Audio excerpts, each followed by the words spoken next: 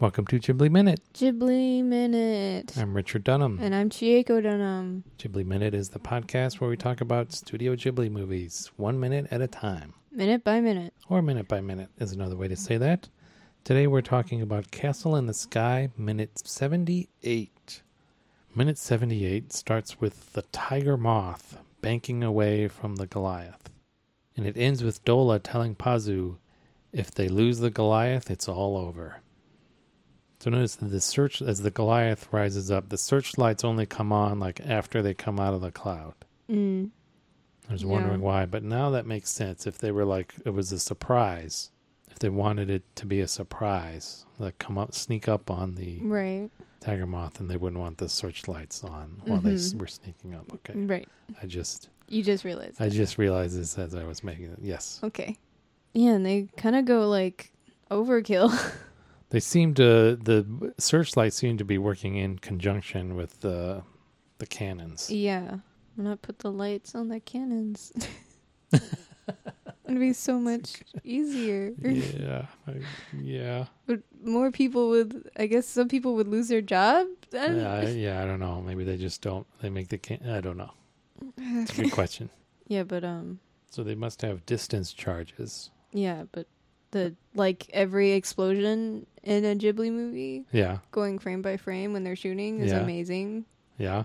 It's awesome. I didn't go frame by frame. Oh my gosh, you should. Like when they're firing? When they're both? firing. Or when they go off? Like, oh, yeah, look it at is. this It's shot. pretty sweet. It's pretty sweet, dude. Yeah, it looks like they have like... It's like multiple... tracer fire. Yeah. Yeah, it is. That's one thing I noticed that if you look... if you count like the sounds of the firing and then the sounds of the explosions afterwards, they don't match up. So they must be like, firing like shots with like multiple rounds at once. Right. Like Grape. Have you ever... So this is something I learned reading the Patrick O'Brien's Aubrey Maturin novels about the Napoleonic Wars at sea. Right. The different kinds of cannon shot that they used, that they fired out. So there's round, which is your cannonball, your typical cannonball. But then there's grape, which is like a canister filled with lots of little balls. So it's like kind of shrapnel, kind of. Then there's chain. There's like two cannonballs connected by a chain, like fired at once. That plus bar, which is kind of the same thing, except like two halves of a cannonball separated by this metal bar in between them. So those were where they cut through people, obviously, but also cut through rigging. So cutting through the rigging for a sailing ship. So they might have, I was thinking they must have like similar kinds of, different kinds of shot for these cannons. Yeah. And again, I was thinking they must be like either timed or distance like detonated, unless we're going with this theory that the clouds in this world are much more solid than they are in our world, so that there's an actual impact that sets off the cannon explosions. But that's like a lot of shots. It is. Yeah, even like after the tiger moth like goes into the clouds, they like keep firing. I guess makes sense. You mean they keep firing? They keep firing. Like they go, like the tiger moth completely disappears into the clouds, right? Yeah. But they keep firing, like at the cloud. So that's where I was saying that they don't, I don't know if that was just like all those explosions are just from the first volley that we saw. Right. Okay. I could be wrong. I was also trying to match up like the searchlights and the cannons that we see like in the close-up shot. With where they would be on the Goliath, like in the medium shot. Right. I was not able to match them up. Ooh. I don't know where we're looking here. Maybe, I don't think they match up. Could be wrong, but I don't think I am wrong. Yeah, and then we cut to Muska sitting smugly in a chair by the necklace as General Moro. It's a nice setup that they got the necklace in. Yeah. Little compass. I don't know what I'm trying to figure out. There's a compass and then there's just like a big table built around a compass. Yep. Okay. I mean, it's cool. It's cool, but it's taking up a lot of space. Yeah. Just for a compass. Yeah, that's It's a little ridiculous. But the necklace has that like when Sailor Moon is transforming, like the background is like blue and like kind of moving. That's what the necklace looks like right now. Oh yeah. If you've seen clips of her transformation, it's pretty sweet. And the soldiers like doing their jobs with the headphones on. They look a lot like Pajit soldiers. Oh, because they got the hoods. They got the hoods. Yeah, that's right. Yeah, and I don't know, like the tan and then the green. Is it similar? I think. Is it Pajit or the Tolmekian? I think it's more Pajit. Okay. Because Tolmekian is a lot of like metal, you know? Okay. Yeah. I can't remember. I believe you.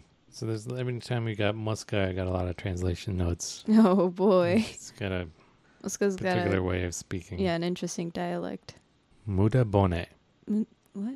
Kuma no naka de wa muda bone desu. That's what he says. Muda bone. Mudebone? Muda?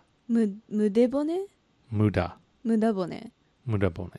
You know this word? Muda. This phrase? Muda is like moody. Like, Yes. it's like you can't. Yeah. You just can't. Yeah. That's just pointless. Yes. Yeah. And then hone. Hone. Bone. So this is a phrase. Useless, waste of time and effort, pointless, vain efforts. Mudabone. Mudabone. Like you're funny, but like. Huh? I don't like mudabone. Like it's a. Yeah, go ahead, please. No, I'm not getting it. I mean, this is all I got from the dictionary. Useless, waste of time. Yeah, like Mudabone. You're making it seem more important than it is. Like it's a bone, but like it's useless. Oh, like it's a vestigial bone? Yeah. Okay. So like, I guess you would like say that to someone if someone was making a big deal out of something that isn't important. Okay, but he says, Kumo no naka de wa Mudabone. mudabone. It's useless in these clouds. What does the subtitle say? You won't. We can't catch them in these catch them clouds. in these clouds. Which, yeah, I guess. And then after that, he says, let's see. Kokai wa kiwamete junchou desu. Kokai wa. So Google Translate. Google Translate has that as the voyage is extremely successful. Yeah. Kokai wa kiwamete junchou desu. But I like the subtitles here as he just said, steady as she goes. Steady as she goes. Kokai is like regret, right? Kokai, voyage, navigation, Kokai. sailing. I'm thinking of a different Kokai. Yeah. Kokai wa kiwamete junchou desu. Kiwamete. Steady as she goes. Does that make sense? Kiwamete. Exceedingly, extremely, decisively. Kiwamete. Kiwamete junchou desu. Yeah. Steady is just like, we're doing fine. Yeah, we're doing fine. Just be chill. Yeah. Steady as she goes. Yeah. Yeah, the Goliath keeps going into the clouds like it's water or something. Yeah, and this is where it really looks like it's a fish. Yeah. And then the tiger moth is in the midst of a cloud. And Dola's like rearranging her coordinates on a map or something. They're further north than she expected. Yeah. That's all I had. Yeah, that's all I have too. All right. We'll see you next time then. On Ghibli Minute.